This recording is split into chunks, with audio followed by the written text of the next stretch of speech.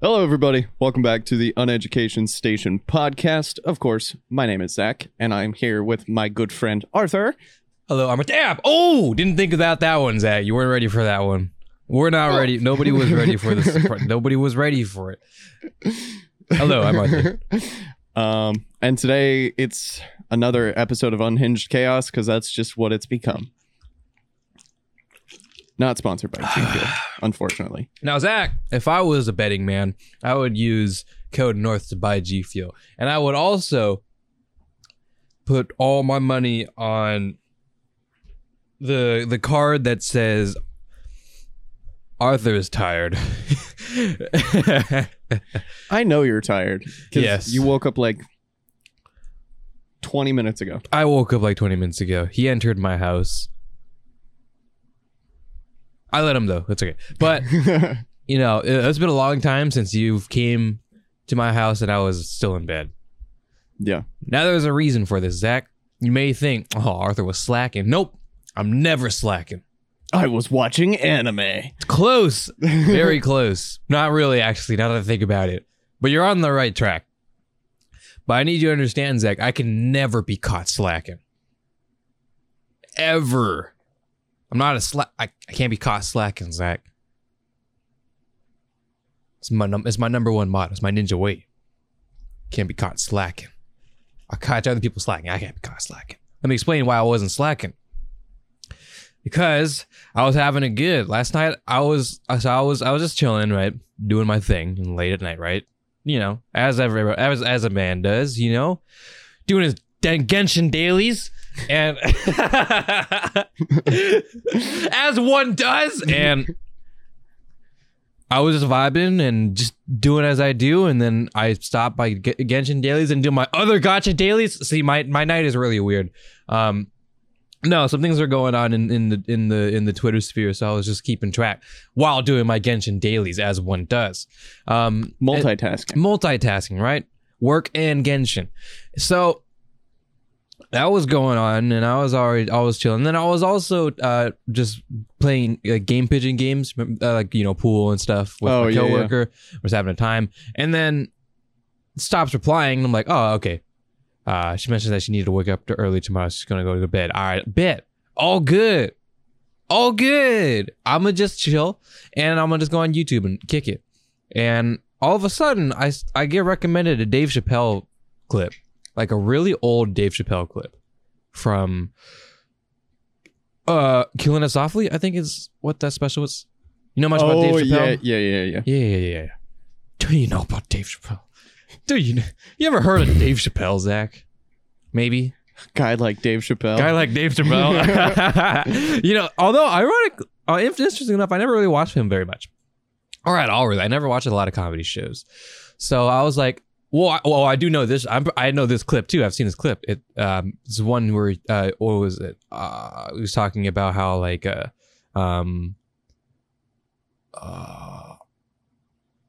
was gonna say he was making racist jokes. So I was like, wait, that doesn't narrow it down very well. A guy like Dave Chappelle. Yeah. But it was a clip from there, and I was like having a time, and then I was like, you know what? I've never really watched this whole show. Let me see if I can find it. It wasn't on Netflix or anything, but you know, classic YouTube.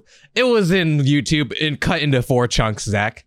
I was like that is my favorite thing. If you can't find it on Netflix, if you can't find it on like Prime Video, there's probably like a series of YouTube videos. I mean, to be fair, it was probably on Prime Video, actually, now that I think about it. Prime Video does have a lot of things that if it's not on Netflix, it's probably there.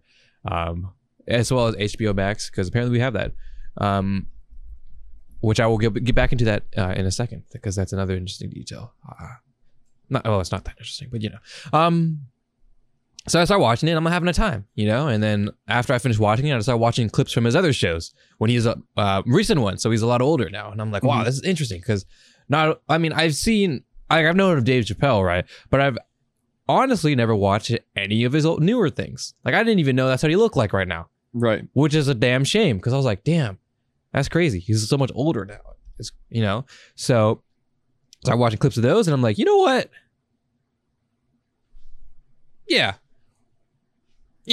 Yeah, let's have a time. So I sit there, Zach, and until 6 a.m, I was just watching Dave Chappelle. shows on Netflix. That's really funny. Yeah. Do you want to know what I was doing last night? What were you doing? I kind of ended up going down a similar rabbit hole, but with the Jackass movies. Oh, wait, hold on. I need to finish my story. I just remembered there was one more detail. I decided to go to bed because while I was watching one of his shows, I think it was, but I can't remember. I get a text from that coworker. He says good, and then she says good morning. I'm like, oh fuck. Or no. She replies back with her turn in game pigeon. I'm like, oh shit, I've done it now.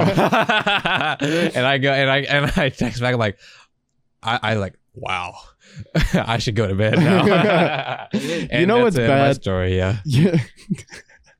You know it's bad when you can watch someone, not literally watch someone go to sleep, but like be texting someone, they stop replying because they go to sleep, and then while you're still awake, they text you because they woke up. Yeah, it's like, oh, that's rather unfortunate. I know you talking about my keyboard stream, Zach. Fuck you. Wait, was that the one that I did that? Maybe. No, I'm just saying. I've had that happen. I've had that happen on multiple occasions. The fuck, you still streaming? Yeah, I'm looping these switches, bro. My hands are like this though, but you know. I'm running out of G Fuel. I need to buy a new tub. But anyways, yeah, I ended up going down a eerily similar rabbit hole because So I have Paramount Plus. Well, my parents have Paramount Plus, which means I have Paramount Plus. Right.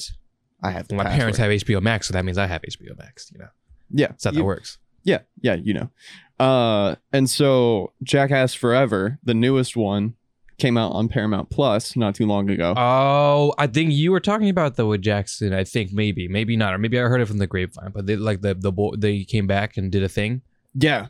So they released their newest iteration of Jackass a couple months ago, probably. How old are they now?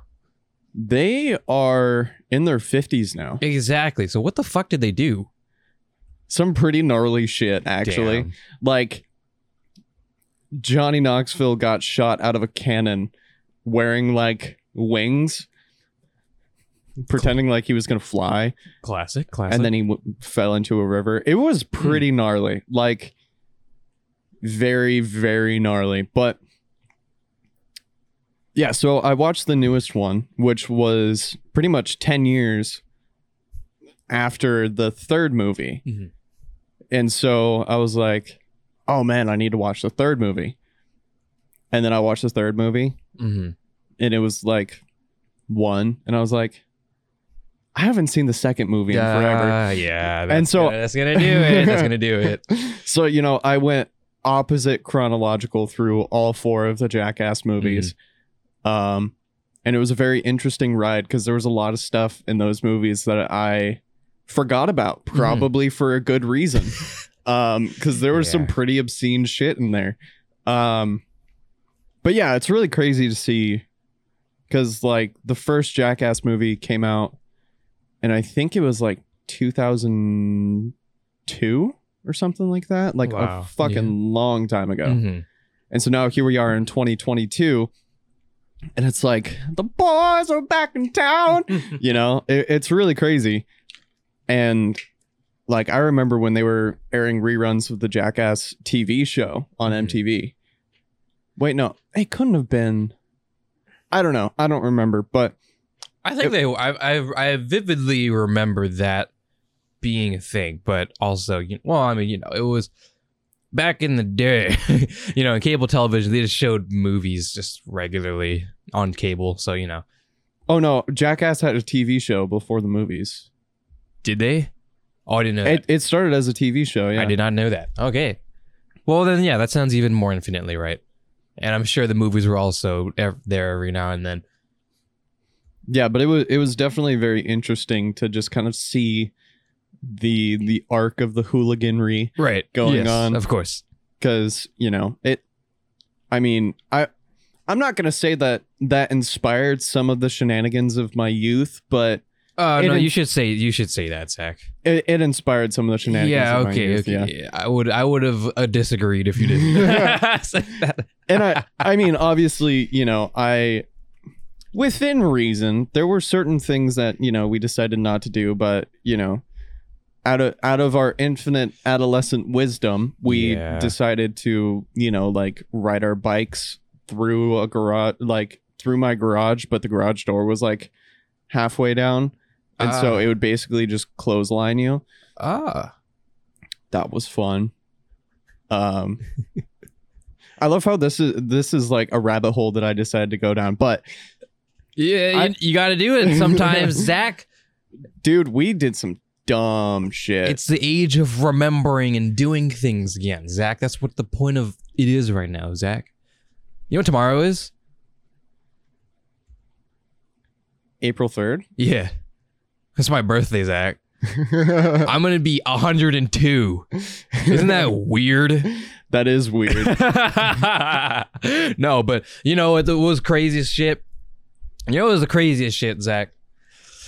I was out the other night on Tuesday for a company meeting ish for the leaders, like the openers and stuff for our work. So we we call those the leaders, a little group, so we could talk about like management and leadership, that type of thing. Right. So we're there, right? And now we're having dinner. By the way, we go to do I name drop? Because I had a bad time. I don't know if I should name drop. No, let's not. Okay. So I go to this restaurant. I will say it's in the waterfront. And I go there and we're having a time and whatever. And I order a steak, Zach. Just a steak, sirloin steak. Right. As I do. As one does. Guy like me. Steak.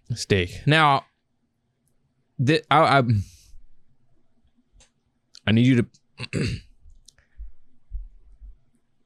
So I didn't see any like it didn't say if it was a 6 ounce or an 8 ounce steak or anything, right? But it was $30. So I wanted to believe that it would at the very minimum be about 8 ounces, right? Is that fair to assume? Perhaps for $30? Yes. $29.90 something. That would still be disappointing. At the very minimum, right? Right. Okay. Yeah. Cool. Okay. So we're doing our thing, and I get my steak, Zach. And Zach, when I tell you that this steak, I could grab it with 2 fingers like this. And I am not talking about the thickness, Zach, because that would have been wild. But no. Zach, I'm talking this. And I look at this, Zach. And then I look at how it's stacked on top of a bunch of potatoes. And then this kind of grits thing on top or whatever that is. And then there's this cool little circle thing of sauce that looked like a toddler did it in 2 seconds. Mm-hmm. And then tomatoes garnished in a circular fashion, but the tomatoes were not aligned in a circle, so they were kind of everywhere. And I look at this plate, and I look at my coworkers, and I look back at this plate again, and I look back at my coworkers, and I say, God damn it. Bro, we are spoiled by like quantity. Say it, Zach. Say the thing you want to say, Zach, because it's truth. You know how much value I can get out of McDonald's for $30? Bro, I saw okay, so I was at Taco Bell the other day. And I was going through the drive-thru. And the person in front of me was like some yee motherfucker from okay. And they were driving a beat up Toyota Tacoma. Yes, of course. And there's a lot of those around here. Oh yeah. And so I drive, like, after they're done ordering and everything, I drive up and they have a bill of like $37. And I was like, holy fuck, who are you feeding? How can you spend $37 at Taco Bell and not be feeding a family of 4? Yeah. No, that's a feast. that's like, all right, boys and girls, son, daughter, daughter's daughter. All right, Aunt, Mom, and Uncle, Dad. We gonna eat good tonight. And you know what, Zach? They did eat good tonight because that shit slapped. Bro, it's so crazy because like I rarely spend more than $10 at Taco Bell. Like it doesn't like, and obviously I get like value menu type shit because it's like I want to get 4 burritos for $10 because I'm kind of a cheap ass. But they have those things that are like, if you just want calories, have, you know, a cheesy bean and rice burrito for $1.29. Like $37. Imagine how many burritos you could get. Oh my for gosh. $37. Oh gosh, Zach. That's so many burritos. That's a lot of burritos, Zach. Look, but yep.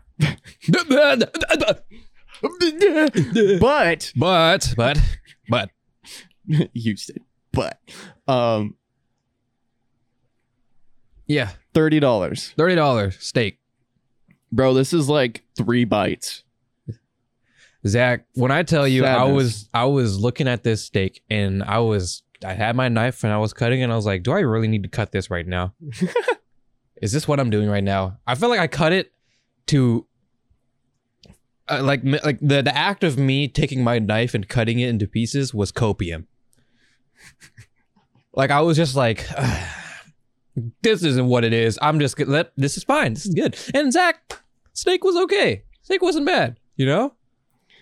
But I paid $30 for a Zach. That steak had to make me goddamn orgasm, Zach. For $30? Yeah, bro, when you're $30 would cost Zach, bro, I could get an actual orgasm for $30. And I would have much more, I would have more value. I would have way more fun. Okay. And I'm talking, so we finished, and I'm like, fuck. Well, let me finish my story though, because apparently there was a story that I totally forgot about. We're having dinner, and this is great. It's whatever, you know. We're having a laugh at my steak, and everybody's eating. I've learned, Zach. Okay, side tangent, but it's still part of it, kind of. When you go to these type of stores, you get more value if you buy like things that are high in carbs, like pasta and stuff. Such. I learned this because look around and. My other coworkers, they order like pasta and fettuccine and that type of shit, right? Yeah. And their bowls are loaded. And they're like, what the fuck? Like, oh. Your plates are full. Mine encompasses a fraction in the center. I can take my hand and pick up my entire dish. Bro, when you're cutting your steak into quarters, that's how you know. That's pretty sad, That's Zach. pretty sad. You know what I mean? Yeah. Like, so yeah, and then so if you're ever eating at a place, I wouldn't even consider it fancy dining. I would just consider it, you know, just more higher octane than like Applebee's. So Right. wherever that lies, I don't know. But if you ever go to that type of restaurant, I would say, yeah, order some. The hack I can give you is don't get a meat dish. Or a vegetable dish, because my other coworker who doesn't eat meat got a salad. Bro, that shit was sad as fuck. Zach, when I say this salad had like 5 pieces of lettuce, I looked at it, and you know, Zach, when I looked at my steak, he looked at his salad, and then we made eye contact, and we looked back at our food, and we looked back at each other, and then we both are like, God damn it. That was Bro, us. when you have 4 pieces of lettuce and a single crouton, it's like, and then just like a little dollop of like whatever the fuck. Yeah. It's like, oh, you don't go worry, guys. He paid for the dressing. That's what it was. Zach, you know how much lettuce costs at Fred Meyer's? That's what I told him, Zach. I was like, you know how much lettuce costs at Winco? Bro, that's sad as fuck. What did they do to you? How much? It was like $10. For a salad? Yes, that I could pick up my steak with one hand and his salad with my other hand and mash them together to make this really sad salad burger, and it would still cost like 40 times more than a salad burger at some fast food. What the fuck? What happened? What did we just do? Bro, it's so funny because I'm sure that there are people listening or watching who are like, that's not that bad. Fuck you, first of all. No, fuck you. Yeah, fuck you. You don't understand growing up eating fast food in America. I agree that shit spoiled us. I agree 100%. Yeah. I agree that fast food ruined America. Well, and other things, but that's besides the point. Fast food was part of it. But you can't knock a damn value menu, Zach. It puts you into perspective. Anyways, now to finalize my story, Zach, we all finish our meeting, we all finish our food, and my boss says to wait because we're waiting for dessert. I'm like, I don't give a fuck about dessert. I'm angry, sad, and horny. I want to go home. So we're just sitting there, right? And okay, I'm sorry. That is the best fucking sentence I've ever heard come out of your mouth. I want to go home, Zach. So we're just chilling there, and then well, I'm not asking that. Well, I'm not being unpleasant, right? Because obviously I'm having a good time with my coworkers. You're like, I'm not that horny. I'm not that horny, but you know, I was thinking about this $30, Zach. You know, so anyways, they come out. And the waiter comes out with like these stack of little mini donuts and a candle, and then we have a birthday, and then hands a dish over, and I look up and I look at my coworkers. I'm like, oh, me? And then I'm like, oh shit, it's my birthday this week. I forgot. I knew it was sometime in April, but I forgot it was March. Yeah. Yeah, so basically the whole point of that story was to talk about how it was just like, I got to a point in my age where I genuinely, like, unironically forgot when my birthday was. Dude, it gets to that point, and like... I mean, because I'm going to turn 22. Right. I lied, I wasn't turning 100. I'm going to turn 22. Last year, I turned 21, which meant, obviously... my button didn't work, I'm sorry. Obviously... You know, I would remember that one, right? Yeah. Or rather, I wouldn't, but that's besides the point. Well, yeah, it's like when you get past a certain age, it starts to mean, well, not mean less, but it starts to become less of like an event, a fiasco. Yeah. Yeah. I mean, it's obvious. It's an important thing. And I like to think I would never undermine a birthday because I think it's another year into your life. You're not, you know, you're not dead yet. But you know, but that idea exactly, right? You're still on this earth and you're still kicking it, you know, whether whatever's condition you're at or whatever state you're at, you're still here. You're still kicking it. You're still fighting. You're still doing what you got to do as a human being. I think that's a birthday is worth being celebrated. Yeah. But every year, okay, let's relax about it. Let's calm down, because I'm not a person who, like, I like to socialize, right? But I'm not the person who would go out to socialize, which means that if I have a birthday, someone else has to plan it. Yeah. And I'm not going to push that onto someone unless it's my parents, because we're going to go out to eat for dinner. That's like the least we'll do, right? Yeah. And that's fine. That's enough for me. I'm not going to invite anybody else. So it's just going to be us. We're going to go to Applebee's, Ayo, and get a good steak for a good value. And then after that, just go home and, I'm a year older. You're like, I'm going to spend $20 on a fucking 16-ounce steak. Hell yeah. That's what I'm going to do, Zach. Dude, it's funny because like as I get older, my ideas for how I want to spend my birthday just become kind of sillier and like less serious, because like, you know, for your 18th birthday, it's just like, oh wow, you can go to war. Yeah, that's what we value. But like as you get older, or like as I've gotten older, I'm just like, I wonder how stupid I could make my birthday party and still have people come. Like I was talking about going to like Nadenov's for my birthday. For those of you who aren't locals, Nadenov's is like a gymnastics place where they have like trampolines and shit. Don't worry, I didn't know that either. It's like, again, I don't leave my house anyways. Well, I went there a lot when I was a kid. Yeah. So and I had a birthday party there probably like 10 years ago. I think I went there, actually, now that I think about it. No, I went to G6. Never mind. Proceed. Bro, my 18th birthday at G6, that was so fun. Still got my socks. Wait, do I actually? Now that I think about it, maybe I don't. But there was a point in time where I still had those socks. Dude, it was so fun. Okay, I was gonna get that value back, Zach. We're gonna go back. I still got my socks, bitch. I'm not gonna spend $2 on fucking socks. I got it. So I gotta tell the story of that birthday, because that was a lot of fun and very impromptu. Mm-hmm. So basically, it was the day after my birthday. I didn't know what the hell to do.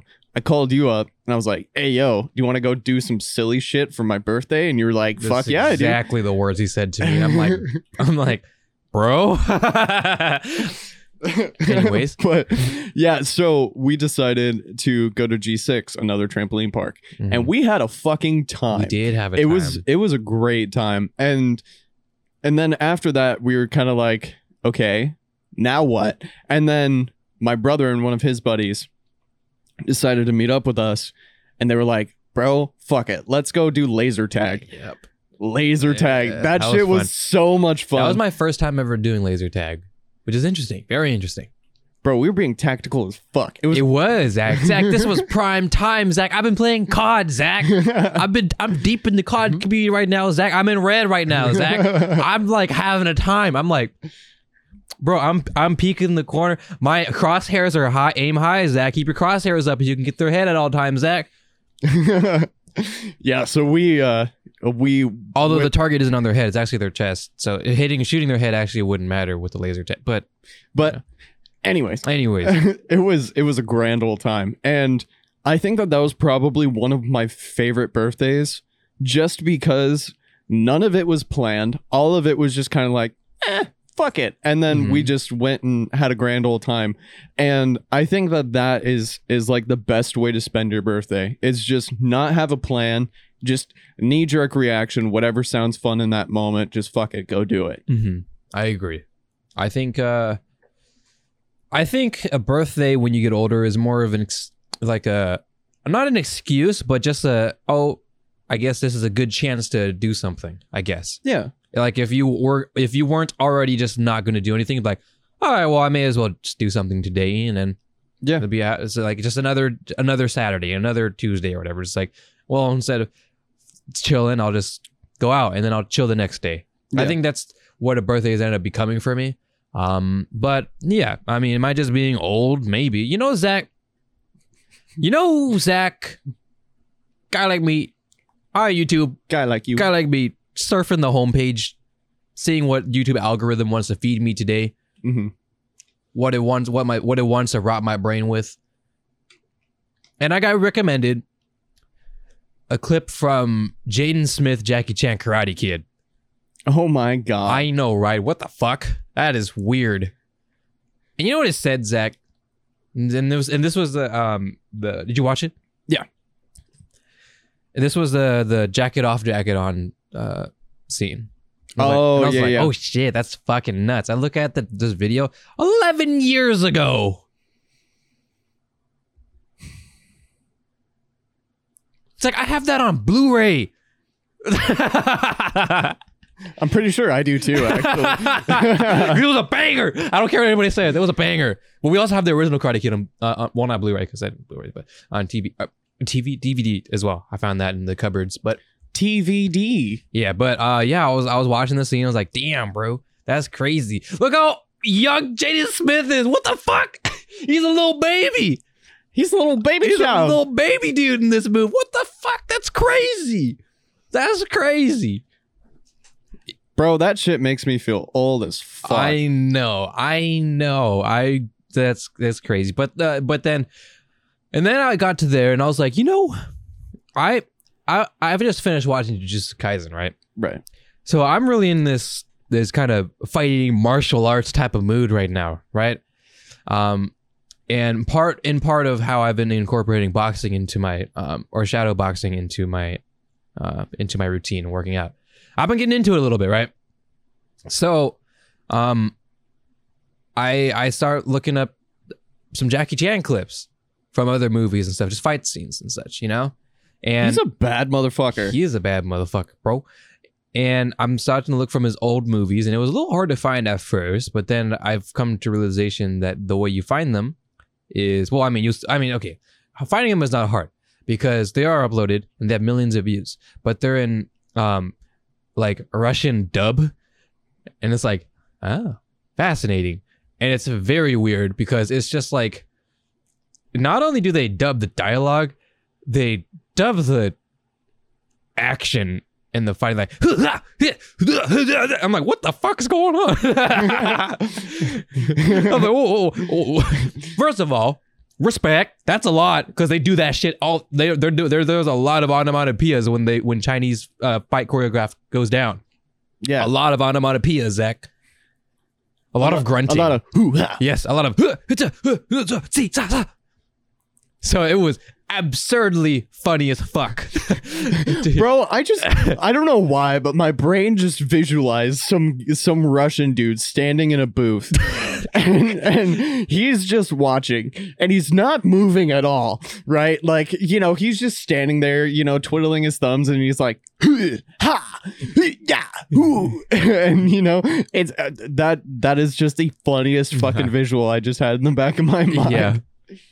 So so yeah, that happens, and I'm watching these clips, and I'm like, wow, I actually never. So I love these type of shows, like Chinese fight choreograph shows, because they're fascinating. Fight choreography is always fascinating, and I respect Chinese ones because they're vastly different than the West, in the sense that they have a different way of portraying impact and portraying and doing cinematography in general. Mm-hmm. I was also watching another part. I probably got recommended it because I got recommended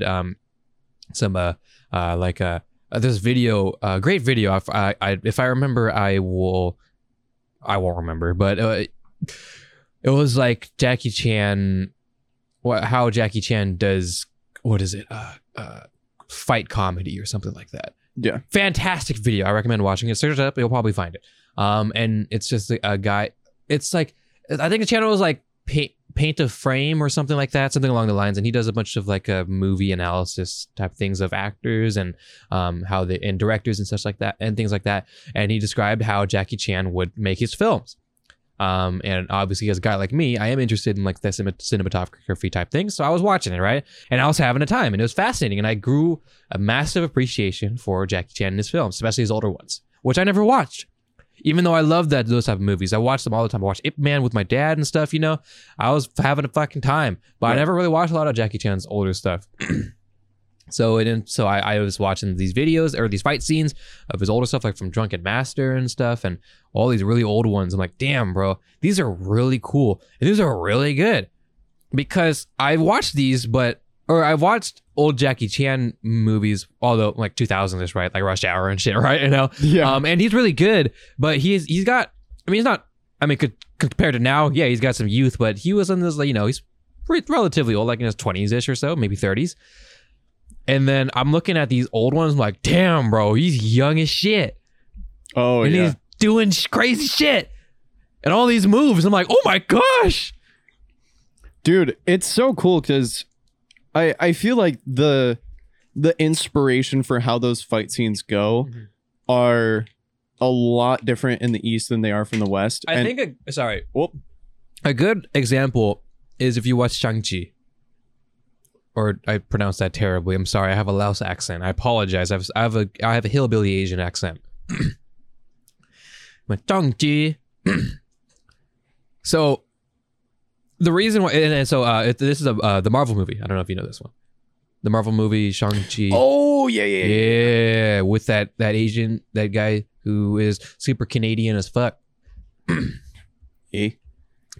I watched that in theaters with Christian, and that's what we were talking about that one episode. Fantastic. If you have Disney Plus, Zach, I think it's on Disney Plus. You should watch it. I heard about it. I don't think a lot of people were interested in it. Not because of like Asia stuff or whatever, but I would say because of that, it was fascinating because it played a lot in Eastern type of cinematography.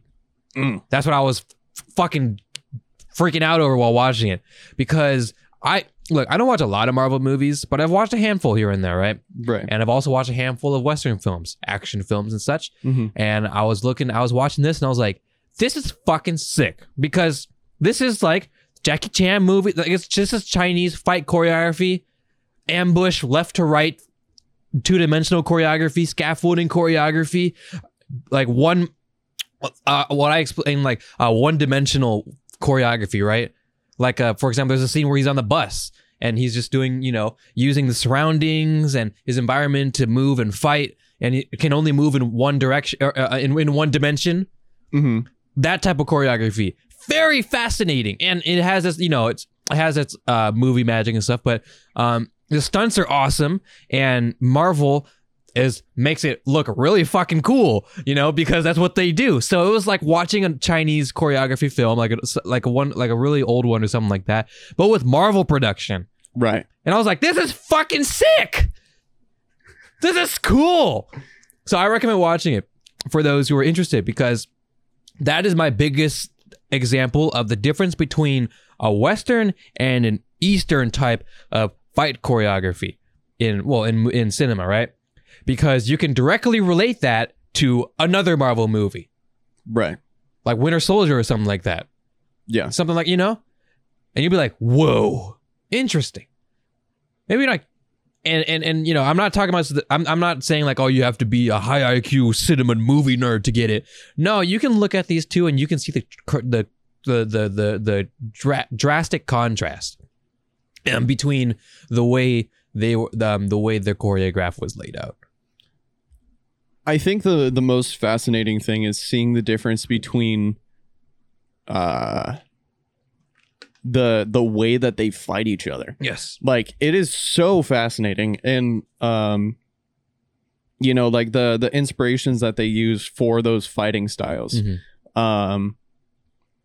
Like a lot of Western is more like hand to hand, like UFC type shit, Yeah. Whereas, in the East, they use a lot of inspiration of like jujitsu, Mm-hmm. Muay Thai, like a whole bunch of very like badass type shit. Yes. Well, there's all sorts of things in China. Now, I'm not an expert, but I've watched a lot of them growing up, so I have a massive appreciation for them. Right. So the reason why I enjoy it so much, and also the reason why I enjoyed Shang-Chi a lot, is because of that idea.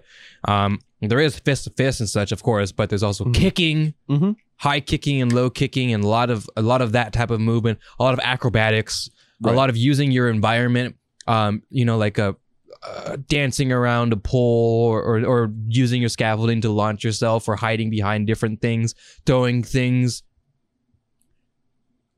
And it's a lot of, we mentioned before, I think at some point, I don't remember, but when you're watching, like, it might have been that Marvel, that episode with Christian, I'm not sure, but you're watching like something like Marvel, right? And these movies are fantastic. Right. Endgame will forever be a goddamn, just a hood classic forever, Banger. But there's a certain point where there's so much odd things happening that you kind of get removed, like magic, and supernatural ability, and Thanos, Yeah. Yes. And you're like, this is really cool, but I can't relate at all. Right. And then there's that drastic difference between that, where there's so many things happening, people are flying around, there's a giant Ant-Man stomping on shit, and then there's Bruce Lee Enter the Dragon. I mean, as stupid as that sounds, it's like, it makes sense though, because it's very intimate. It's two people going at it. Two humans. Right. Two humans going just at it. Absolutely beating the shit out of each other, using every single thing that they possibly can in their environment to be able to get an upper hand, as opposed to them being like, this is where I use my super move. It's like, well, okay, because remember, Zach, you remember how pivotal Bruce Lee versus Chuck Norris was back then? Yes. Bro, that shit was like, that was more important than the presidency candidates. They're like, who the fuck is gonna win? Chuck Norris can, but Bruce Lee can do this and that, but Chuck Norris is white, but he's also this, and Bruce Lee been training like this, but he's... Yeah. Wait, who's the president? Oh, it's Obama? Okay, cool. Well, that was before that. But, wait, was it? Anyways, besides the point. That was crazy shit. But what I'm trying to get at is, you know, that type of thing where it's just like, yes, there's movie magic and there's choreography and there's multiple takes and stuff. Obviously, it's Hollywood type shit, right? Right. But it's still more grounded than even, God dare I say, something like a boxing movie. Dare I say? I know that was blasphemy, Zach. I mean, it depends, because it depends. There are a lot of movies that are based on things like MMA and boxing and that kind of stuff, where they put so much attention into like the little things of like, you know, how fighters move and everything like that. And that's different from like, you know, like a boxing scene in fucking Mission Impossible or whatever. Yeah, for sure. I think, okay, let me rephrase that. It feels real, but it has that thing that I fucking love where it makes fiction look real and seem real, right? Yeah. It's that the Chinese choreography, that is, because they're doing all these types of flips and kicks and shit. And you're like, oh my gosh. And sure, maybe at some points there is some strings attached, quite literally. Maybe there's some harness moves every now and then, right? Although I would like to think that, and I believe that in the older ones, bro, there ain't no harness, bro. They're fucking killing it. But you know, at that point, you know, there's like multiple takes and stuff and trying to get the perfect one. And I know Jackie Chan was a perfectionist. He would make sure he would get the perfect take. Right. It is that combination of humanism and supernaturalness where it's a healthy medium. Yeah. Where they're doing all this crazy shit, but they're doing it in a humane way. Where obviously, Jack, if I was to get in a fight, I'm not doing that shit. Right. As much as I love Chinese choreography, Zach, I'm not doing this. I'm gonna do this. Yeah. You know? I'm not. This would be sick as fuck and probably really intimidating. You know, so I could play that game, but no, I'm probably gonna do this. Make them think that you're a jujitsu master. I go, you don't want to fucking mess with me. Don't make me release my chakras on you. But that being said, I've been watching these movies. Maybe I might do that. Fucking do it. But no, that is, you know, because they're doing these kicks and they're jumping and shit, and you're like, this is sick as fuck, because you don't see this type of thing in a Western action fight type of thing. Yeah. And if anything, if an Asian pops up in a Western fight and they do start doing that shit, the crowd will go fucking nuts. They're like, whoa, look at this guy doing this shit. You like that? Watched a bunch of movies. They're just like that. And it's crazy. Yeah, and then the example they use is like, oh, that's some Jackie Chan type shit. We're like, exactly. That's the point. Yes. It is Jackie Chan type shit. Now, and because of that, I've been meaning, along with the Dave Chappelle rabbit hole, I've been meaning to see if I can't fiddle my way into like a little Jackie Chan rabbit hole of some sort. Trying to figure that out. They're not on Netflix. But so I asked my dad, and you know, I was like, "Is there any?" Because I looked in our cupboards and I couldn't find any Jackie Chan movies. I thought we had some more. Apparently, we didn't.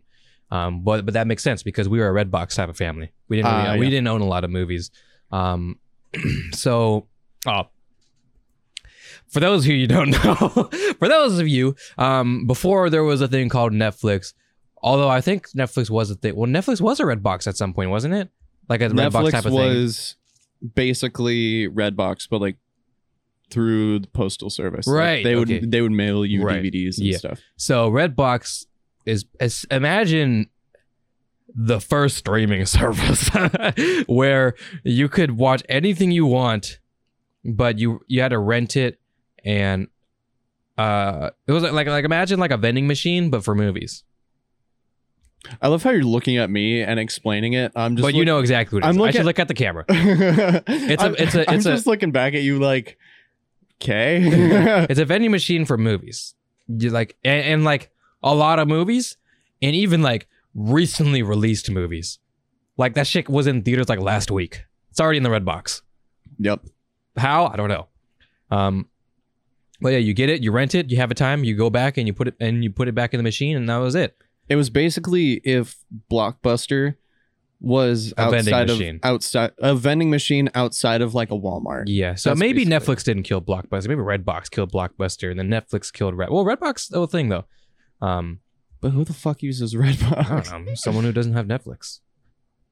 So You're like, I have HBO Max. I have HBO Max. So yeah, I asked my dad, like, you know any Jackie Chan movies? Like, I think there should be some on HBO Max, as you said. And he looks it up, and yeah, there's a bunch of Jackie Chan movies on HBO Max. Although I have to rent them though. So there's not. Well, some of them are streaming. But a lot, especially the older ones, I'd have to rent them. I'm like, oh, okay, well, I mean, that's fair, whatever, fine. So I might have to indulge that. You know, that's a fun rabbit hole to go down, just because, like, not only are you going back in time when it comes to like the way that movies were made, but also, you know, you're seeing a man in his prime, like back when Jackie Chan was like the baddest motherfucker around. I mean, he still is, but like the youngest Jackie Chan I remember is Rush Hour, you know? Yeah. Which is, I thought it was 2000s. Apparently it's like 98 or something. I did not know that. I thought it was the 2000s. I didn't know it was the 90s. Although it was late 90s, but. That's wild. That blew my mind because I thought it was 2000s. Dude, it's so crazy because the movies that I spent a lot of time watching when I was younger were from like the 80s and 90s.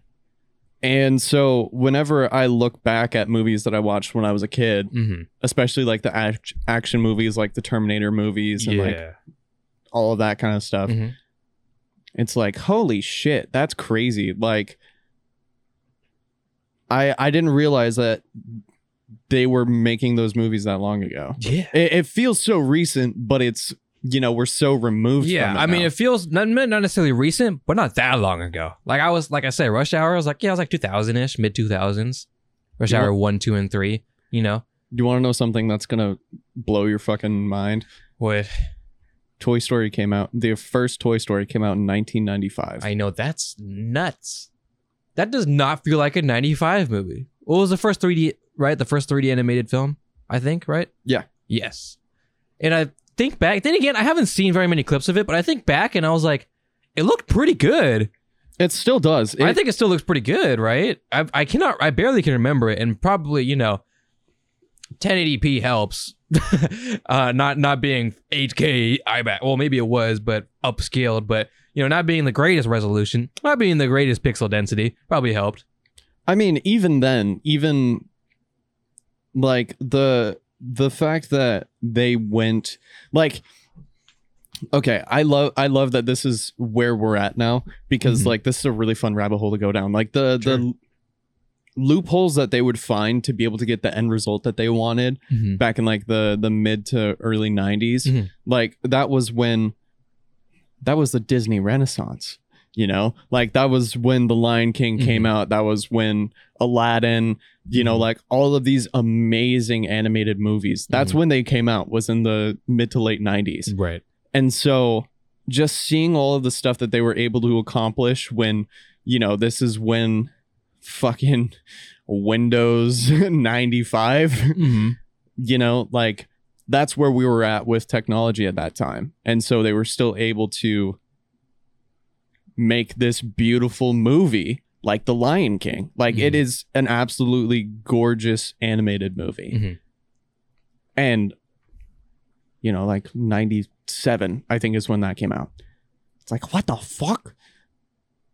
Yeah, that's nuts.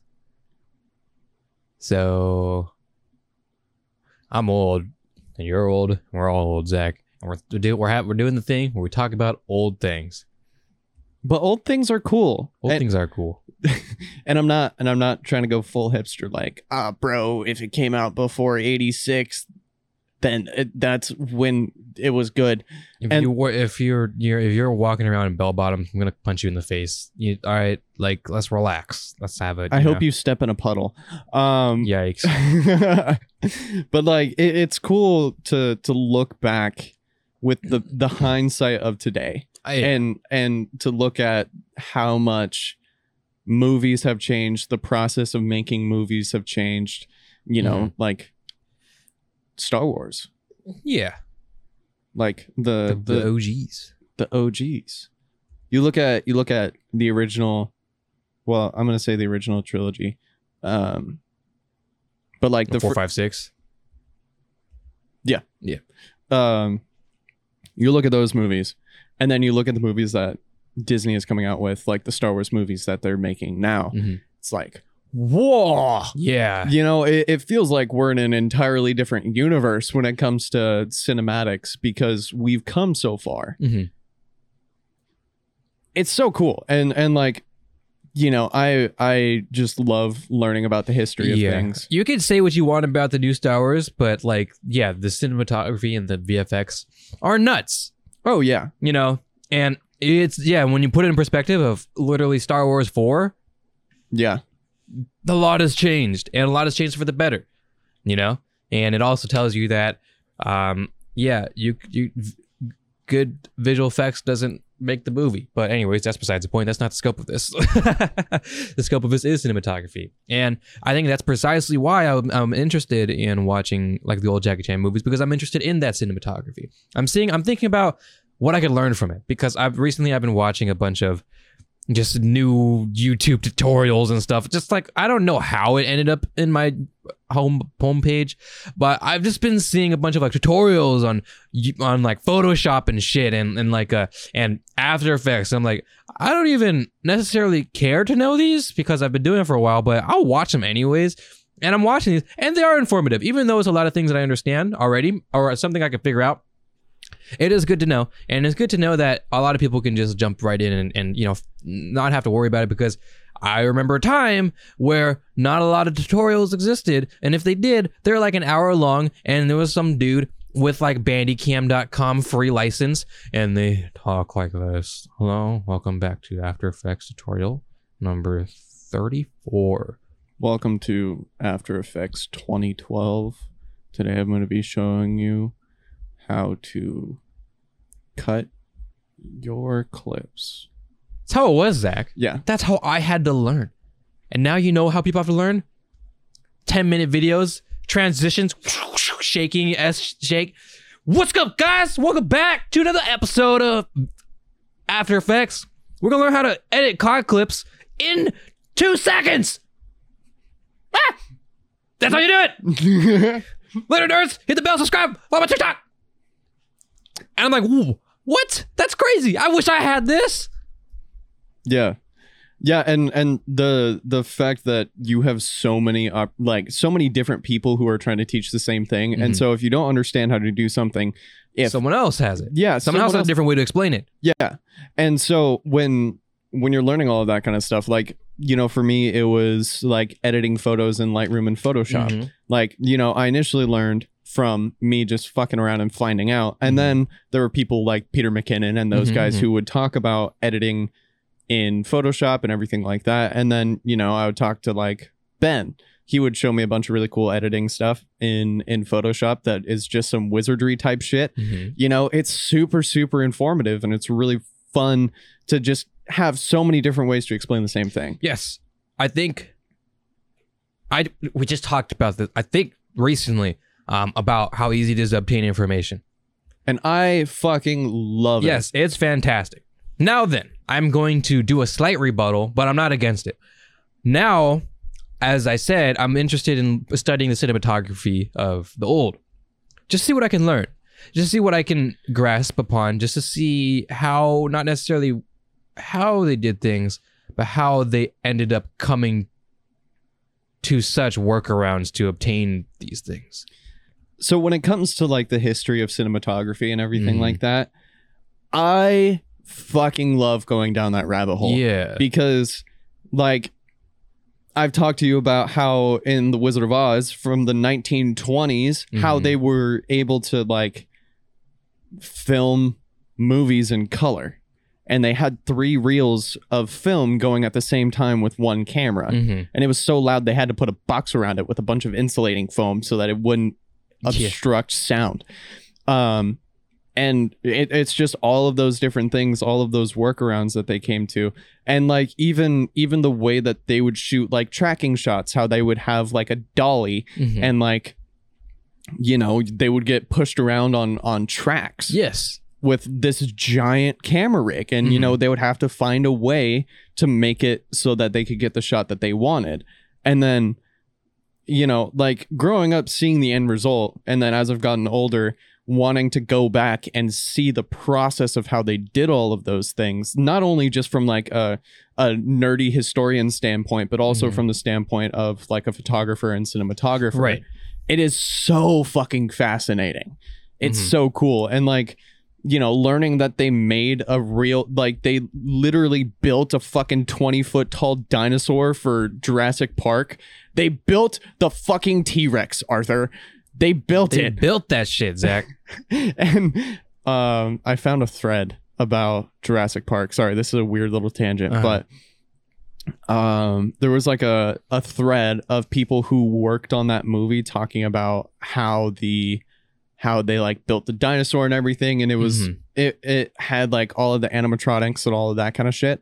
And so sometimes they would, like, they had the scene where the T-Rex was in the rain and everything like that, and there were electronics inside of the dinosaur. Right. And so things started getting all fucky wucky, and so someone had to climb in, and then it would just randomly start fucking moving. And it would basically just come to life. And it is the most fucking terrifying thing I've ever heard in my entire life. But that's the kind of shit that they would do. They would build a dinosaur to make a dinosaur movie, because the VFX of that time were not at the level that they're at now. Because practically, like, it would make absolutely no sense to build an actual dinosaur, because the CGI of today, it's so fucking good. There's dinosaur dot something. I don't know what extension of Cinema 4D, but this dinosaur dot C4D, Zach. Put that in there with some materials and some lighting, and that's a fucking dinosaur, Zach. Yeah. And because of that, there's something that got lost. Yep, editor Nuki is back. He's ready. He's back for round, I don't know, like 50 at this point. But it'll be a quick one. It'll be a short one, because I'm ready. All right. Because Sensei Nuki has some things to say. It is good that I'm looking around and I'm seeing these fast-paced tutorials, and even if they're long, that just means they're incredibly condensed. Yeah. A lot of information is in them now. Like a 1 hour After Effects tutorial in 2022 probably has way more information than a 1 hour After Effects tutorial in 2016 when I started. Yeah. And that is great. But something got, or no, I'm going to change my phrasing. Something didn't necessarily get lost, but there is a movement in which it is very easy for someone to start editing. Yeah. You learn the effects, you learn how to cut, and you learn how to do this and that, and you have a copy and paste Call of Duty edit that looks the same exact thing as everything else. Right. That's not a bad thing, because it looks great. And if that's the case, then those type of editors, they can do their thing. They can get paid a reasonable amount, and they're doing their thing. And teams and organizations, they need a project that's needed to be edited not by some random dude with Sony Vegas in 30 minutes. You know, you want something a little bit better? You got a bunch of editors to choose from who can make something that looks at least decent. Right. And that'd be great. The problem now is that something got lost in the form of flow and creativity. Yes. Because when you have the same exact thing over and over, and anybody, look, I've seen it. I'm not calling anybody out. And if it seems like I'm calling you out, it's not a bad thing. Because this is just how one gets their feet off the ground nowadays. Different around my time, Zach. The Dark Ages. The After Effects Dark Ages. It's different now, because back then, if you were just starting out, it would look only ever so slightly better than someone with like a 5-minute knowledge of Sony Vegas. Yeah. Only a little bit better. There'd just be flow and velocity and speed ups and shit. That's about it. And they'd be like, damn, he be editing, or he's just starting out. That's pretty good. Now you start out with your shakes and your motion blurs and shit, and they're getting it. And that's fantastic. Now then, when you go to a restaurant, Zach, and you're having a time, you look at the menu and you see this $30 steak and you're like, okay, maybe not today. And you look at the other value propositions and other food, and they're looking nice and tasty, but they're real expensive, Zach. But you know what's always there, Zach? You know what's always there that's going to treat you well and is not going to harm you and not going to put down in your wallet, Zach? You know what's there? You know what, Zach? You know what's calling your name, Zach? Those chicken tenders are calling your name, Zach. With the ranch. And the barbecue sauce, Zach. It's there. It's not going to hurt you, Zach.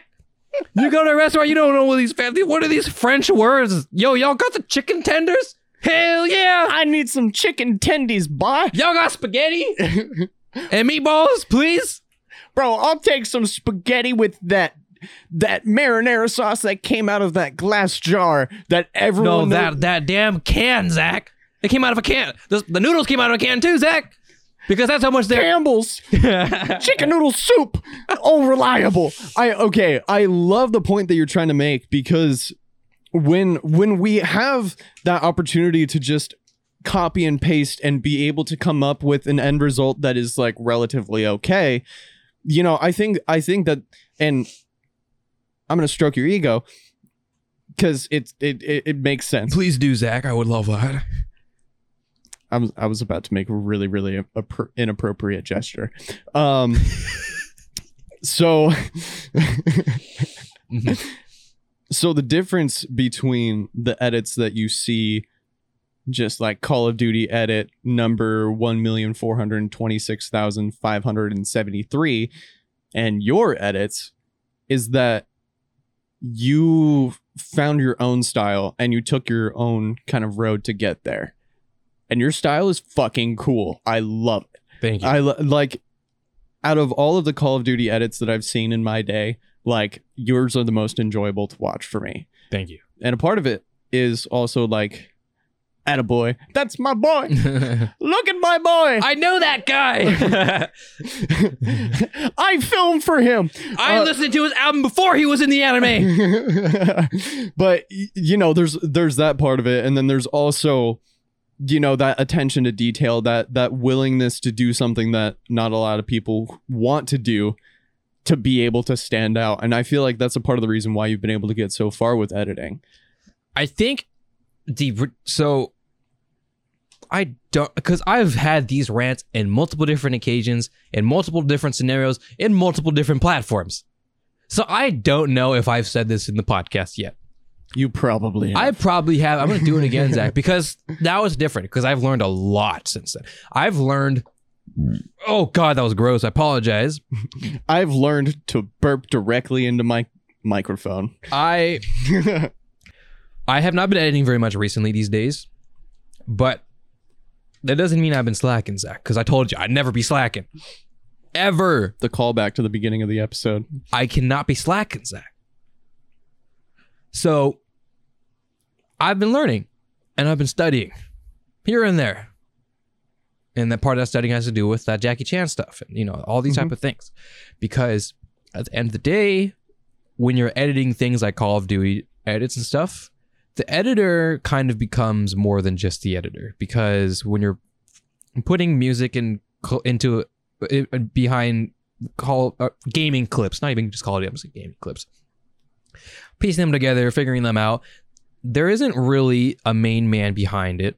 There's no director, there's no producer or anything. The editor becomes that, unless one wants to be, of which case that becomes a gray area where a lot of the kids nowadays, they're like, no, I'm the editor. I want freedom, creative editing freedom, and I want to do this, I want to do that.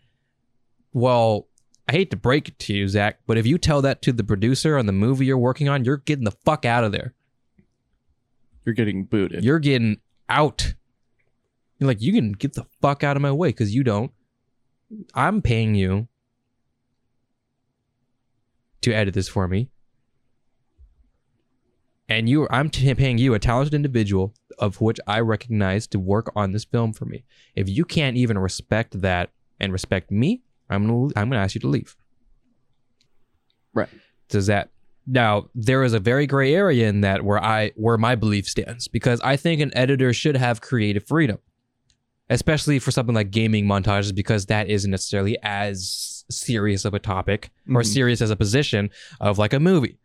So that being said, you are still being employed by an employer, by a client. Well, I guess at that point, that client, is enlisting your help. So it's not necessarily employment, but they are enlisting you to do something of which they have an initial vision for. Right. Therefore, you can't stray that far. If they come to an editor and say, hey, I want a rap edit, and the editor goes, all right, cool. Now hold your horses. I know you're about to do your speech, but I'm gonna let you finish. I'm gonna edit to some fucking metal, and you're gonna like it. And the guy's like, well, I came to you because you edit rap, and I see in your portfolio, and yeah, and you do every there now and then. But I came to you because I was interested in your rap edits. Do you think if I am paying you after all, do you think you can do a rap edit? And I'd be like, and they'd be like, yeah, you can get the fuck out. You can get the fuck out of my DMs. I'm gonna screenshot these DMs. I'm gonna tweet these DMs. I'm gonna have all my editor buddies retweet it, and I'm gonna flame you for it. And that's the editing community right now. First of all, fuck you if you do that. Second of all,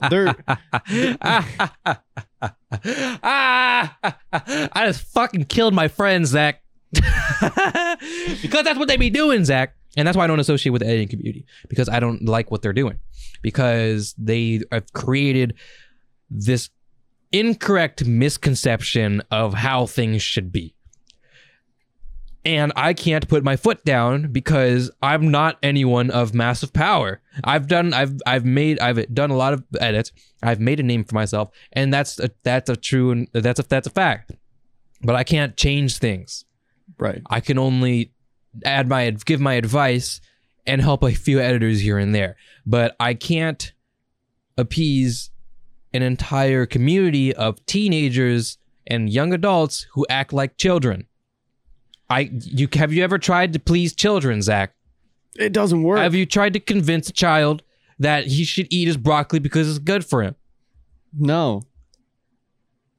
Or rather, have you tried? Have you been successful at doing so? No. I have a very good thing. A good thing. I am calling my editing friends children because you guys are. What the fuck? Anyways, go ahead. So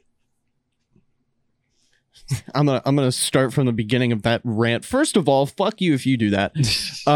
But second of all, it's one of those situations where it's supposed to be a collaboration, because you are taking someone else's footage, someone else's clips, whatever, you are adding things to it and then giving it back to them, right? That is the point. And if you're doing your own edit, like you recorded your own clips and then you edited them, do whatever the fuck you want. Who cares? You do you, boo-boo. Just don't fuck with someone else's work and act like an entitled prick because you're sitting there with your mom's fucking MacBook Pro trying to act like you're hot shit because you're copy and pasting edits from people who are doing it better than you. It's like, you know what I mean? The amount of entitlement and like, now I'm getting a little bit heated about it because like, that's... No, it's warranted because you're getting heated because you are an outsider looking in, but you are not just some random Joe Schmo. You have an idea of how these things go in different ways, in the outside way, the way that isn't inside the community, the way that isn't just the mentality of the community eating itself alive. Right. You're looking at it from outside the community, and sure, you don't know the nuances of the community. You don't know where it's grown and where it's been, but you have that outlook. And they can't drag you into it because you're not in that community. Right. That's not fair. You're looking at it from the perspective of someone who is rational. But My point is that that's not a bad thing. It really do be like that. Really do be like that. I know. I just talked about how I was being all fucky wucky, Zach, about my boys and my girls and my fellow editors who were sitting there like, man, I can't believe my preview I tweeted only got 1,000 likes.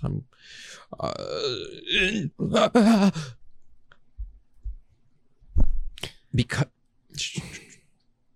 so I've come to a point where, remember, Zach, a certain quote that our boy Wattery said in Real Light in April? He said, look up in the sky. I don't think he said that part, but he said, the stars shine the brightest at the face of adversity. Translated in English, of course, but you know how that goes. What happens is when at the face of a certain type of situation, everybody will handle things differently. The hive mind might handle, or rather, there will be a large percentage of people that handle things a certain way, which leaves a small percentage of people to handle it a different way. And those small percentage is what ends up outshining the rest. Whether it be for a good or a bad reason, they take note. And then there are also those people who are just looking for a reaction to their reaction. You know, like you were saying, you know, there are people who, and especially in the COD community and the editing community and everything like that, like they will just go for the throat for no fucking reason. Mm-hmm. And you know, they will just absolutely destroy someone's career for no fucking reason. Yes. Well, that's not my point here. But the point I'm trying to make here is that while that happens, I'm isolating myself from that because that's not healthy. Anyways, I'm more in a way of neutrality, and I want to just let me finish my point, I suppose. At the heat of adversity, the stars will shine. The stars will shine the brightest. Meaning that, okay, do it, Zach. Go ahead. The sharks will be the smelliest. Thank you. So, around the time where World War II came out, Call of Duty World War II. Yeah. It was an interesting time because not a lot of people were fucking with COD. Infinite Warfare came out, Advanced Warfare came out. You know, everyone's like, you know, BO4 was okay. We're like, and then, well, I guess World War II was before BO4, I think, right? Or I cannot remember. I don't know. Well, that timeline of COD was kind of wishy-washy, and it kind of still is. But that time was like really tough. And especially for editors, World War II kind of sucked because it was very boring. You had limited usage. You couldn't go into theater mode because there was no theater mode, and there were no mods or anything. There were no nothing. There's no depth of field. Well, there ended up being some, but that was after the fact. You know, everything was kind of lame, and editors were not digging it. So they went back to editing Black Ops 2 because they're afraid to tackle new things, and they're afraid to grow. And that's besides. Sorry, that was bad. Apologize for that. So I said, well, that's kind of stupid because all the players are playing World War II, the current COD, because that's where you're going to get into teams and stuff. That's where you're going to advance into teams, not because you're a good BO2 player. Well, I don't care if you're a good BO2 player. It's been out for like 5 years now. Who the fuck cares? You're killing it in World War II. World War II is making content. We want World War II editors. Well, I said, I'll edit some World War II. So I edited World War II. I edited to my 90s music because that's what I was doing. And I made a name for myself. And from that, I joined Red. From that, I did all sorts of things. And I became that World War II editor who would edit anything. I always edit the new CODs because it's always a challenge. How can I make the new COD enjoyable? How can I make the new COD watchable and not just make people go, man, I'm just going to watch, cut and paste Black Ops 2 edit again because this is boring as shit. Now, I agree. Those Black Ops 2 edits are fantastic because it's had a lot of room to mature, a lot of room to grow, a lot of mods, a lot of all sorts of things to make that game look beautiful. Mm-hmm. And it's been a long edited game where everybody knows how to make that look beautiful. Who the fuck cares, Zach? Who the fuck cares? That game came out in 2012. Nobody cares about how your edit looks and how your BO2 edit looks because you're not doing anything. And to that I say, why are you still an editor? Not for any malicious reason, but it's like, why are you joining any teams? No? Okay, well, what is it? Well, the response would just simply be because my friends are still doing it. I still have editing friends. I still kind of like editing. And that's fine. So in it, they're not really in it to join teams. I'm not in it to join teams anymore. But they're just kind of here. And they're doing their thing and they're making edits. But they're making edits for their friends. Mm-hmm. And that's how I see it. I'm not making edits for my friends. I'm making edits for the people. I'm making edits for the audience. I'm making edits for the players that I'm working with. I'm making edits for feedback and criticism. I'm making edits for love and praise. I'm making edits for the people, Zach, not for my close friends who will, I could tweet a edit and my close friends be like, good shit, bro. And I'm like, yeah, bro. And that's it. What the fuck did I just waste 2 hours of my life for? Right. So I don't want that. That's not what I'm here for. That's not why I'm still editing. And I haven't been editing in a long time because I've been learning. Because there's more to edits than what has been going on recently. Because recently, like I said, it is now I'm finally bringing my point. I'm finally digging my point. Thank God, I know. Editing nowadays is very copy and paste, cut and dry. It's very simple to do nowadays. You just need an afternoon, a cup of coffee, and some time. That would be an afternoon. I didn't need to say that part. And anybody can do it now. Anybody. You just need some patience and to be able to watch a tutorial. If you can't do it, then that just means you have no patience. Or you're not interested. That's fine. You don't have to be interested in editing. It's fine. It's all good. Maybe you're just not an editor. That's fine. I love tech. I could never 3D model. That shit's fucking hard as shit. I'm an editor. That should be part of my wheelhouse. Right. I can't do that shit. That's hard. So my point is that there's more to editing than that.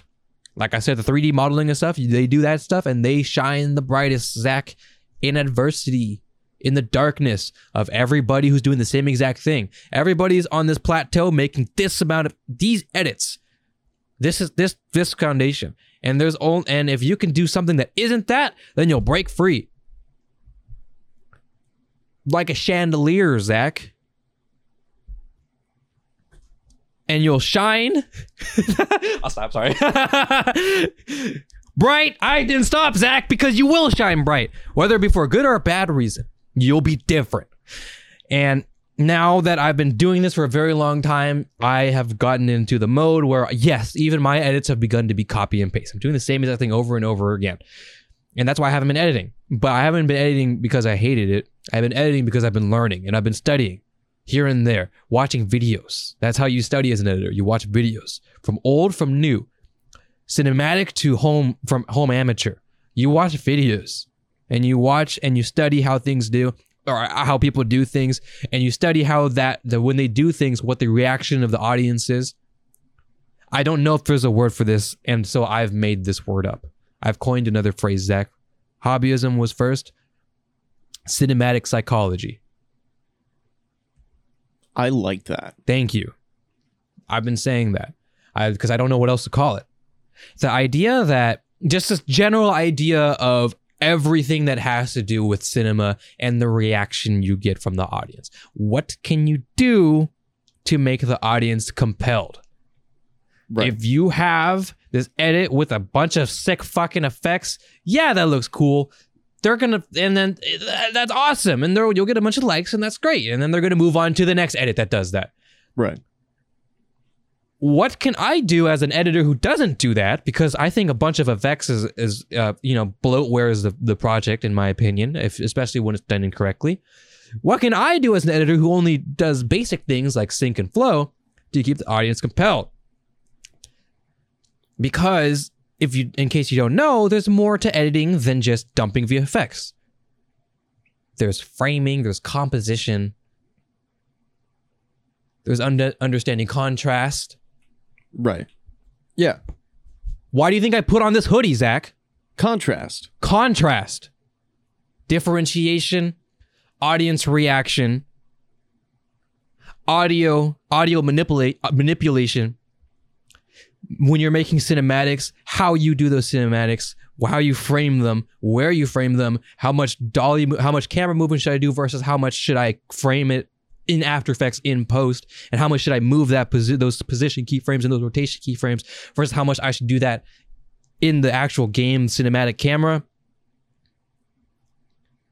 How can if I am just thinking 1, 2, 3, 4, 1, 2, 3, 4, where can I find somewhere else where can I skip? Where can I add a sync point? Where can I do that to make it different? Where can I change things? Where can I make it so that the audience is more compelled? Where can I lead the audience's eye with the gun at this moment with a cinematic, or where can I lead the subject of cinematic? Where I position that soldier in that cinematic is where the audience's eye is last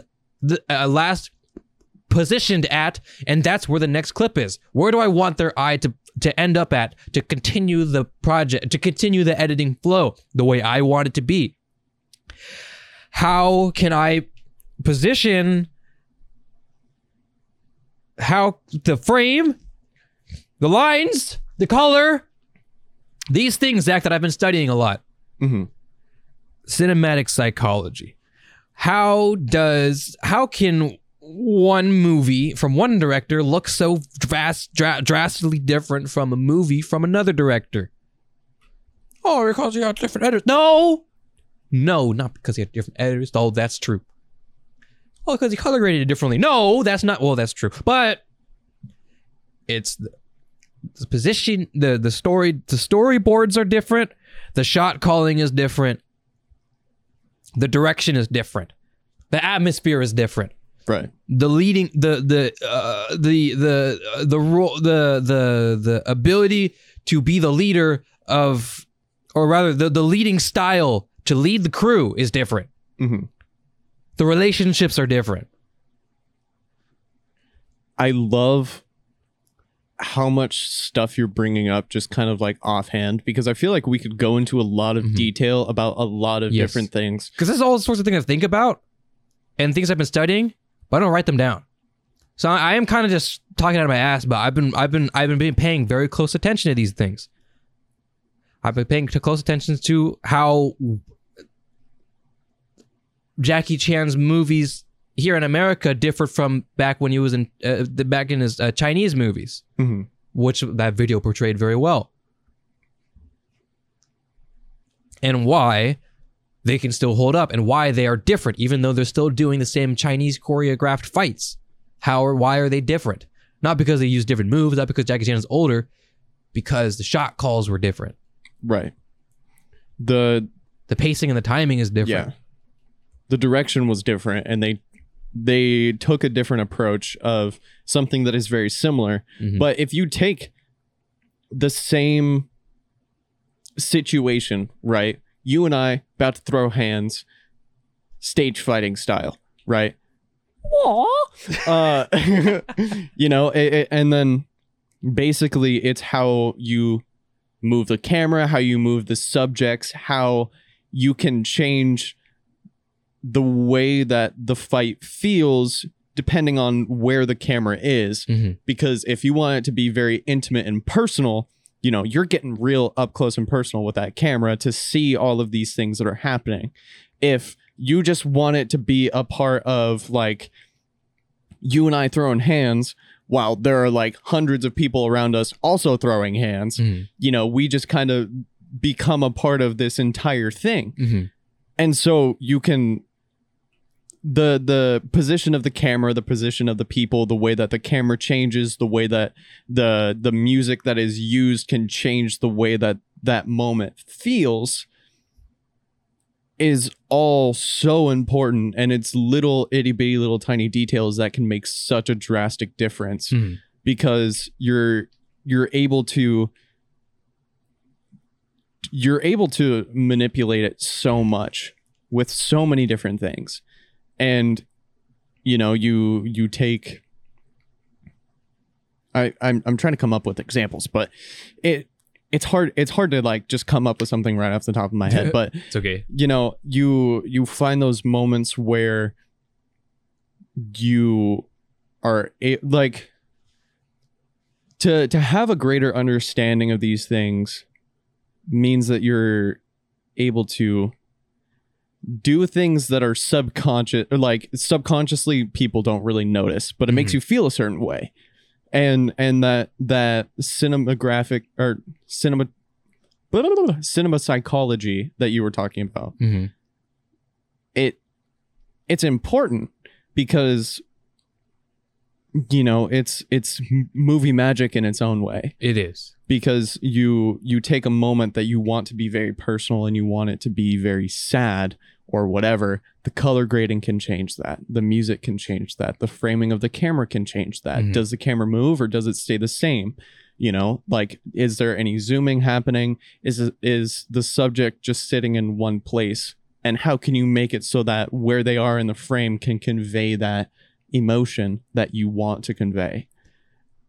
This is why I think I watched the Jujutsu Kaisen movie, Jujutsu Kaisen 0, and from the off looking in, out looking in. That's not the right phrase I wanted to use. I'm sorry. Okay. From the outside looking in? No, that's not even the what I wanted to use. It's not correct. Okay. Anyways, let me change that. From maybe perhaps the perspective of someone who watches a lot of anime, and maybe someone like me, come and look at it, and you may think, oh, this is some shonen bait again. Right. And it was 100% shonen bait. Sick as fuck fighting, and, you know, as fun as fuck. But I enjoyed the fuck out of that movie. Why? Because there's more to it than just the fighting that I was able to recognize. And like I said, I've been really into this martial arts type things. The choreography for those fights, beautiful. Absolutely stunning. And the flow and you're going to watch, I don't know if you're going to watch this in Kaisen, but if you do, the flow that they do with the music is phenomenal. I love that so much. It's phenomenal. And it's such a different... I explained it before. I don't know if I did, but I'll say it again because this is now the conversation.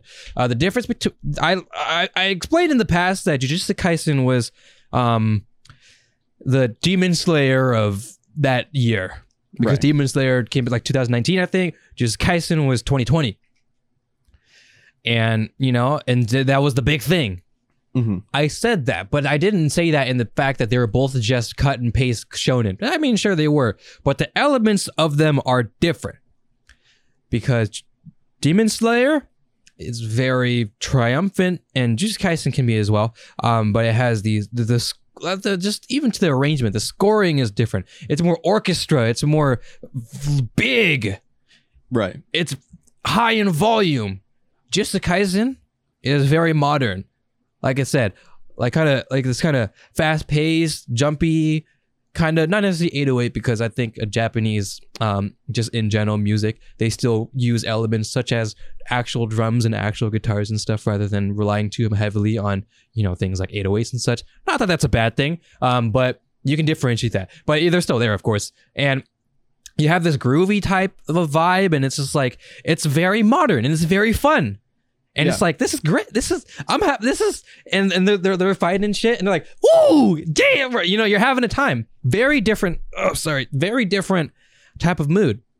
But that doesn't make it bad. It makes it different. And I'm watching Jujutsu Kaisen or the movie, and the music plays such a vital role in the way that it's choreographed, or rather the choreograph and the music play together so well that it made the movie outstanding. Because if there was any different, I would have hated that fucking movie because it would have been boring as shit.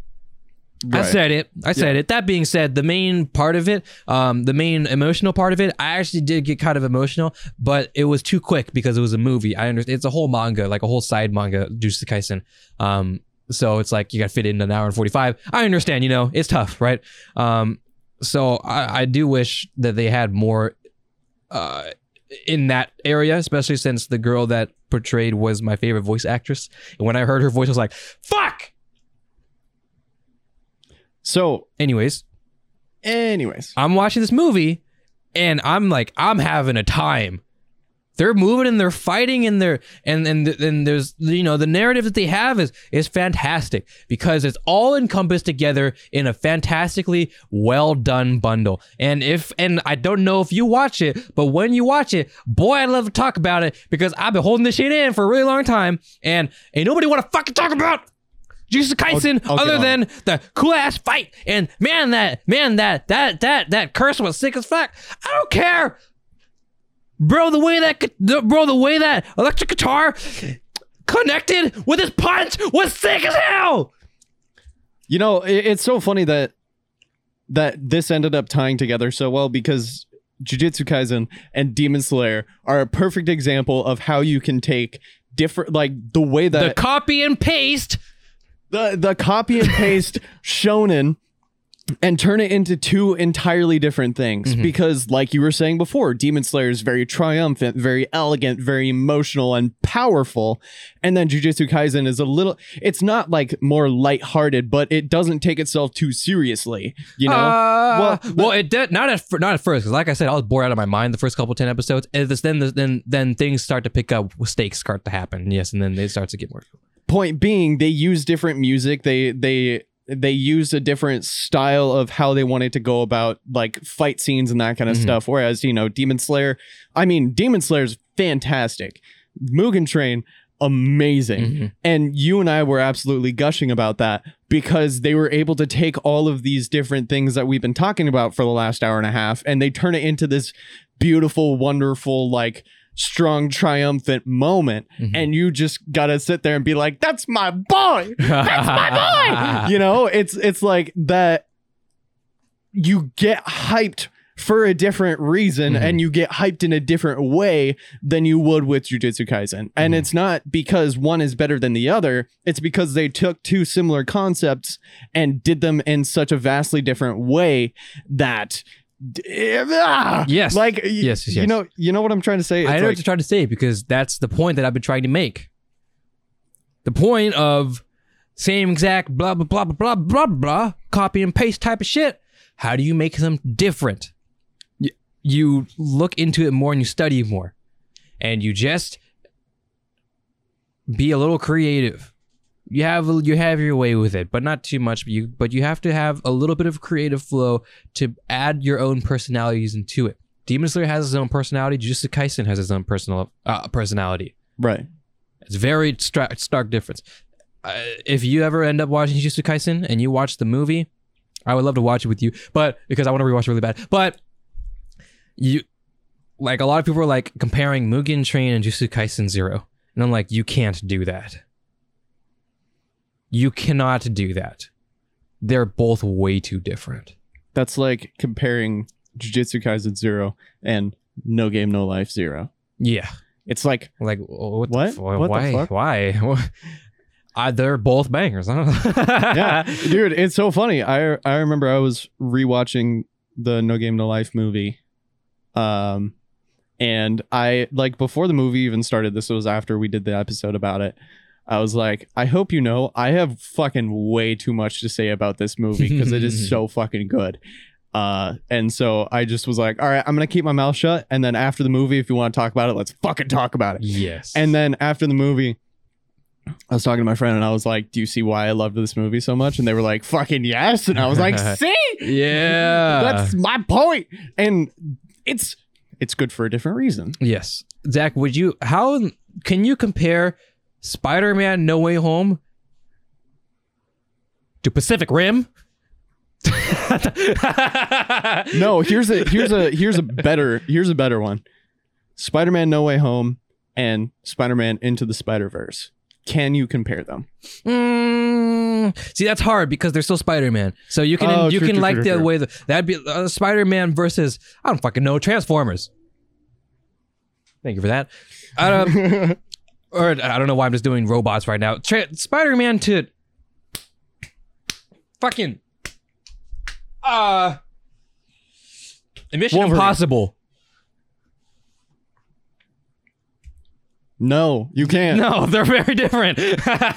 And they're both good in their own way. And I might like one more than the other, but I can't compare them. Like that'd be like, yeah, I don't know. Tom Cruise didn't shoot that web. I'm like, well, he did, but into that girl. You know, like, well, I don't know. What do you want to do? That is like, oh, but he doesn't have superpowers. He's fucking Tom Cruise, bro. He's Tom Cruise playing Tom Cruise. Like, you can't judge Tom Cruise for playing Tom Cruise in a Tom Cruise movie because he's not fucking Spider-Man or he's not, Hugh Jackman as Wolverine, because it's two entirely different things.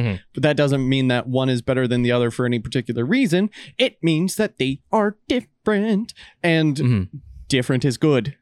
And to portray a story that is very different, you have to go about it very differently. And if you want to tell a similar story in a different way, then it's going to have a different impact. Well, you look at Spider-Man. It's just told four different ways. All of them are good. All of them are good. Fuck. Exactly.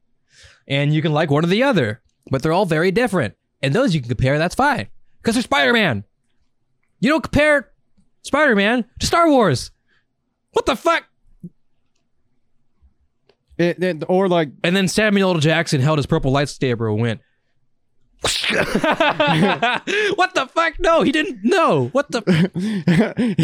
he was holding his lightsaber, and then he put on an eye patch, and now he's Nick Fury. Like, what the fuck? What happened? Yeah, I'm trying to think of a different way to explain the same thing, but we've said it in so many different ways. Yes, exactly. I hope you can get it at this point. Yes, yes, that's all I'm saying. So, Cliff Notes, just guys, was good. I'm glad I watched it. I'm glad you watched it too. No, I want to watch it. If you do, let me know. I don't think I can watch it with you because I think I get bored in my mind for 7 episodes. But let me know when you watch the movie. I'll be down. I don't know if it's gonna stream though. I'm pretty sure it should. Because there's absolutely no way it's gonna be on Crunchyroll to stream because we did it with Mugen Train, and that would be a fantastic, thing to have in your library to get people into your streaming service, right? So yeah, but I will say, damn, I love to rewatch that because that shit was fire, and I'm glad I watched it. And the theater experience was fucking nuts. Gotta say, makes me wish I really was at Mugen Train at the theater because I bet you that shit would have went hard as fuck.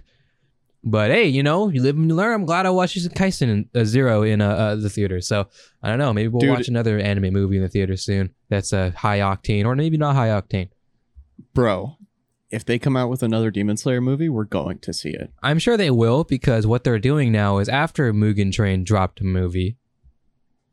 After Demon Slayer dropped Mugen Train the movie, and it hit box offices top #1 and all that type of shit. They're like, damn, fuck these streaming shit. Let's just make movies. I was talking with a coworker who watches Attack on Titan, and they had their last final season just recently. But she told me that there's like 6 more chapters in the manga left. And I'm like, there is? She's like, okay, so what's gonna happen? They're gonna make a fucking movie, and they're gonna milk that damn series dry. Because this is it. They're gonna make no more They're gonna make no more money anymore. What we're gonna do? We're gonna drop this movie, hit box office top 1, and racking that dough, baby. Yup. And I ain't even mad, because I get it. I get it. I would be a little mad though, probably as an Attack on Titan fan, because I cannot imagine how a movie can exist with only 6 chapters of a manga. Then again, I don't know. Maybe they can do it. I am afraid to see if they fail to do it, but I understand, with the you look at Mugen Train and how can you not? Right. You look at Jujutsu Kaisen Zero and how can you not? So, and I don't know, maybe they do something spectacular, and I can imagine if they make that movie spectacular, the fans would be absurdly happy about that. Like you would imagine finishing like an anime series, finishing it off, a long anime series on your phone or like on your gamer chair on a monitor versus in the big screen. And you're sitting there and you're watching the credits roll and you're like, damn, that was fucking dope. And I have a special appreciation for anime movies and all of that kind of stuff because like there is no way that like with Mugen Train, you know, that you can see the increase in like the attention to detail and like the, you know, the budget that was backing it, as opposed to like, you know, I'm sure that the first season of Demon Slayer, because it was the first season and everything like that, you know, it's just kind of like, I don't know, we'll see how this goes. But once they have the backing of like, we can basically do whatever the fuck we want right now, and we can make it look fucking phenomenal. Like, it's such an interesting experience. And like seeing movies that were made after the TV series or after the anime came out, like, they're so good. And it's so sick. And I love it. And I honestly, the only reason why I want to watch Jujutsu Kaisen is so I can watch the movie. Honestly, I don't blame you, because that movie was fucking sick. Yeah. That damn final fight scene, which I obviously want to say, but goddamn, bro, the music was so perfect. Oh my god, the amount of time, like I didn't stand up or nothing because that would have been weird. But maybe if it was opening night, that all of us would 100% went like, woo, you know? Oh yeah. But I obviously didn't, because there's like 5 of us. But I was watching, I was like, oof, ooh, to myself, obviously. But I'm like, damn, they're going hard. Damn. Oh my god, bro. No, it's just that once. They did it in the anime too. I watched the movie, and I had 3 episodes of the anime left because I thought it was kind of it. But I mean, it seemed like they were entering this filler stage, kind of like Demon Slayer. They kind of did, but not really. It was okay. But then the final episode, oh my fucking, I fucking creamed. Zach, I've been around the block, Zach. I've seen a lot of animes in my time. Right. Okay? And I'm going to say the words that nobody was expecting me to say for Jujutsu Kaisen. There is a sequence in the final episode that is my favorite sequence of all anime I've ever seen in my life. Wow. And it's very simple, and I'm not going to say why, because at some point I'm just telling you this right now. I know. I'm a great salesman, but I fucking lost it because it's so simple. But when it was happening, I was like, let's go. Yeah, because there's different types of feelings that I get, and that's why that idea of my favorite sequence ever is very broad. That could be something hype, that could be something sad, that could be something happy, that could be something sad, I don't know, scary, I don't know. It's very broad. So right now, this feeling I had of hype and anticipation is what is crowned as my favorite sequence. And I'm not sure if I want that to be my favorite or the one in the movie, because that one is really fucking meaty too. And I never thought, as someone like me who watches damn people camping, would ever have that type of thing be my number one. Right. Feeling, not anime. Relax, chill. But I personally still prefer Demon Slayer. Which is fair.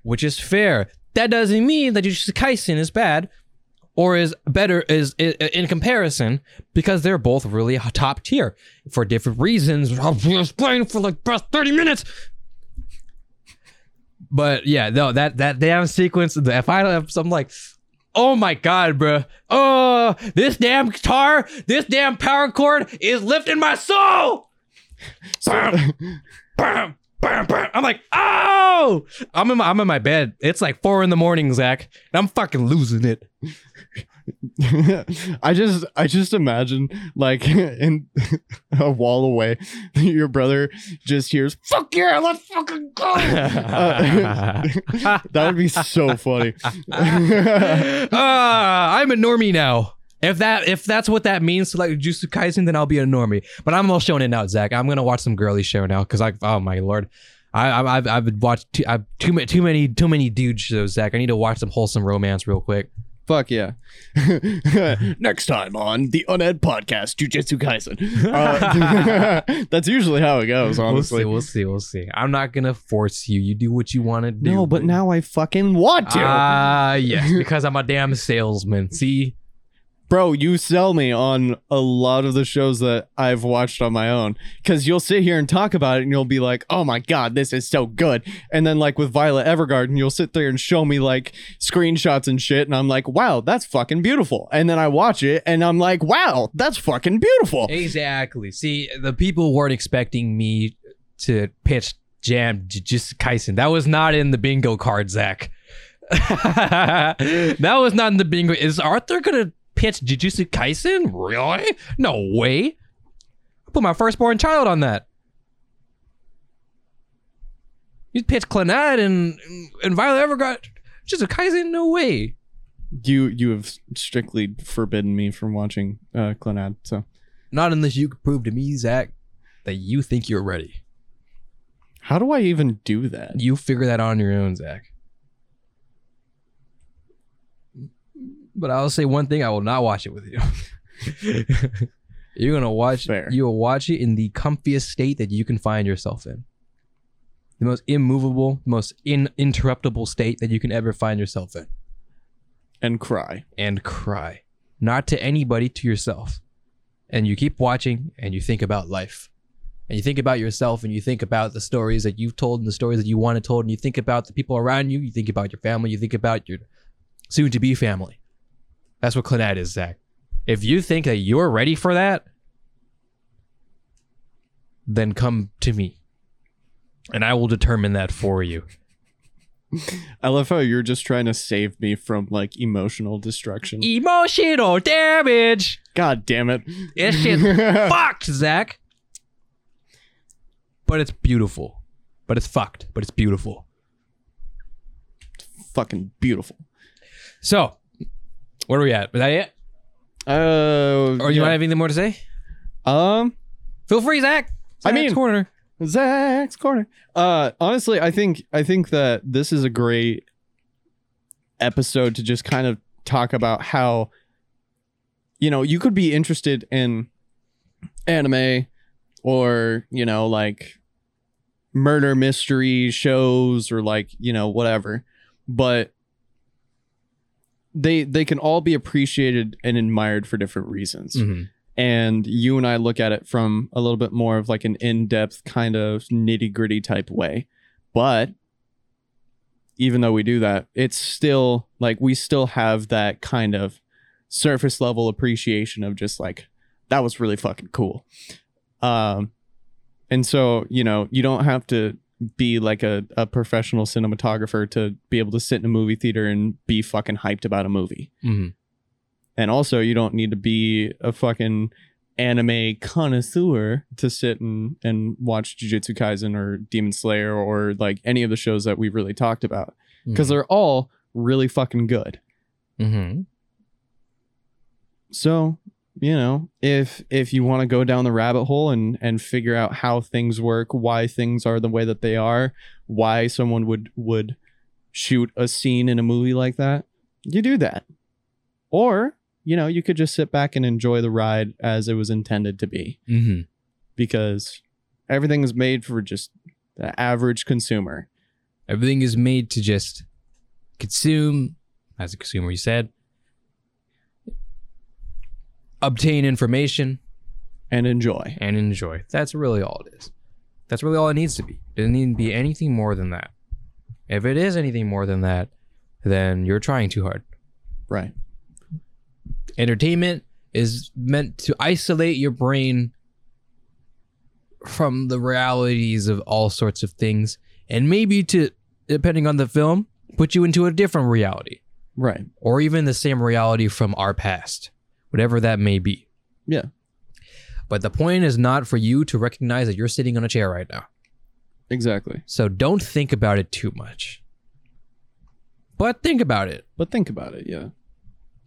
And think about subscribing if you like talks like that, talks like this, talks about all sorts of things. Anime, music, tech. Those are our three big things. We didn't really talk about tech too much. I'm building a keyboard soon. Yeah. For someone else. Yeah. Bingo. Use case. Consider subscribing and like. We have some links in the description as well for Patreon copy if those are ready. Our links for socials. And that's all I have for y'all. I'm not gonna do a super long fucking outro like Zach does every time. Hope you guys have a good day, and I appreciate y'all. Have a good night. Bye. Bye. Dick.